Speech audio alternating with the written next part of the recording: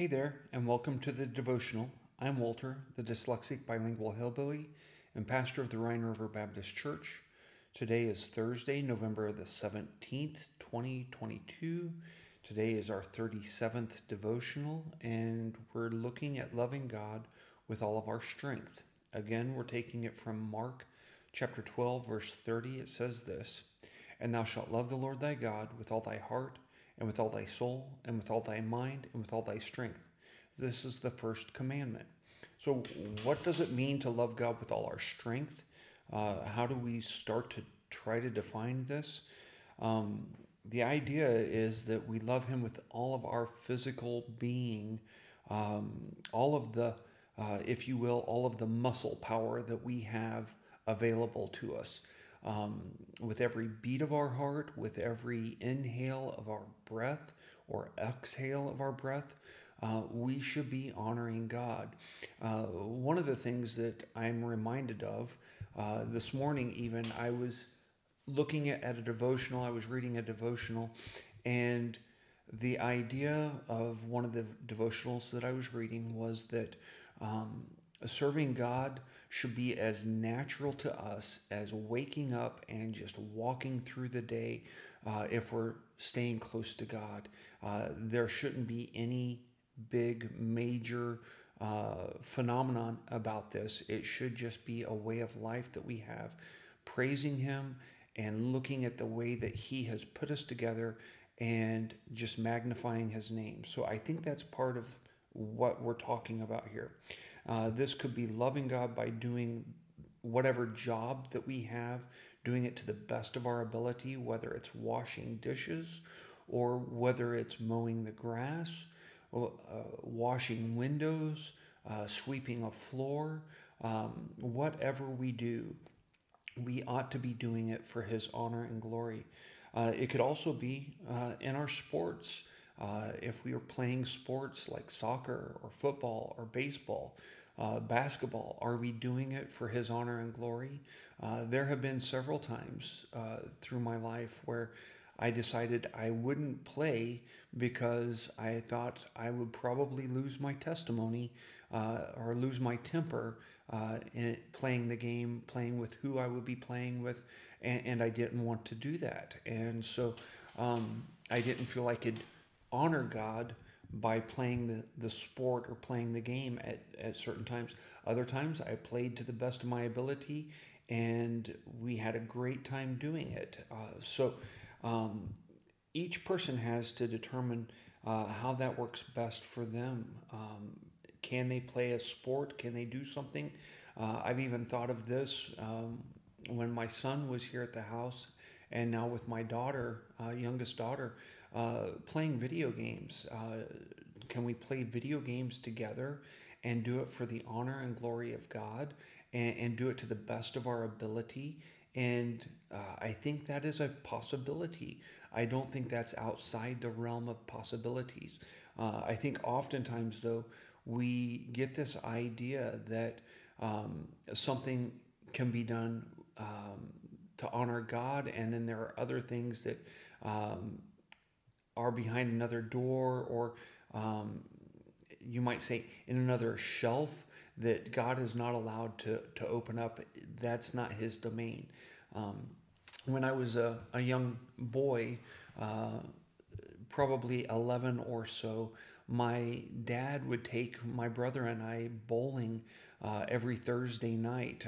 This was unique for us because our school went Monday through Thursday. We had Friday off, so we could do a Thursday night bowling night with men.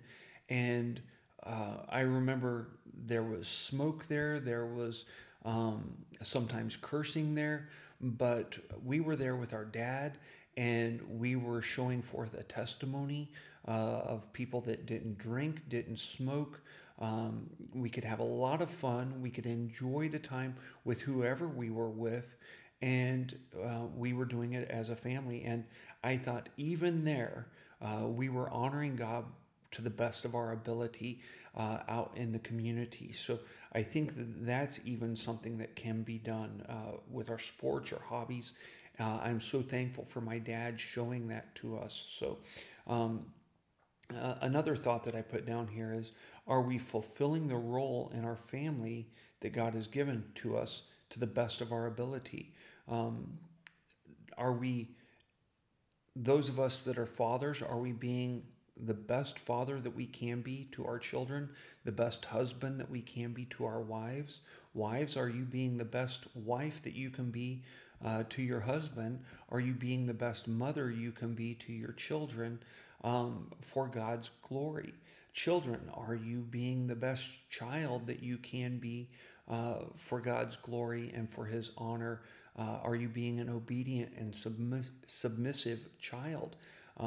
I've heard so often children say, or young people say, well, I would honor my father or honor my mother, but I don't think they deserve it. And God doesn't give us that option if we think they deserve it or not. He just tells us to do it. And He doesn't give fathers the option to train up your child in the way they should go if you think you want to. He just tells us to do it. And He doesn't give us an option there.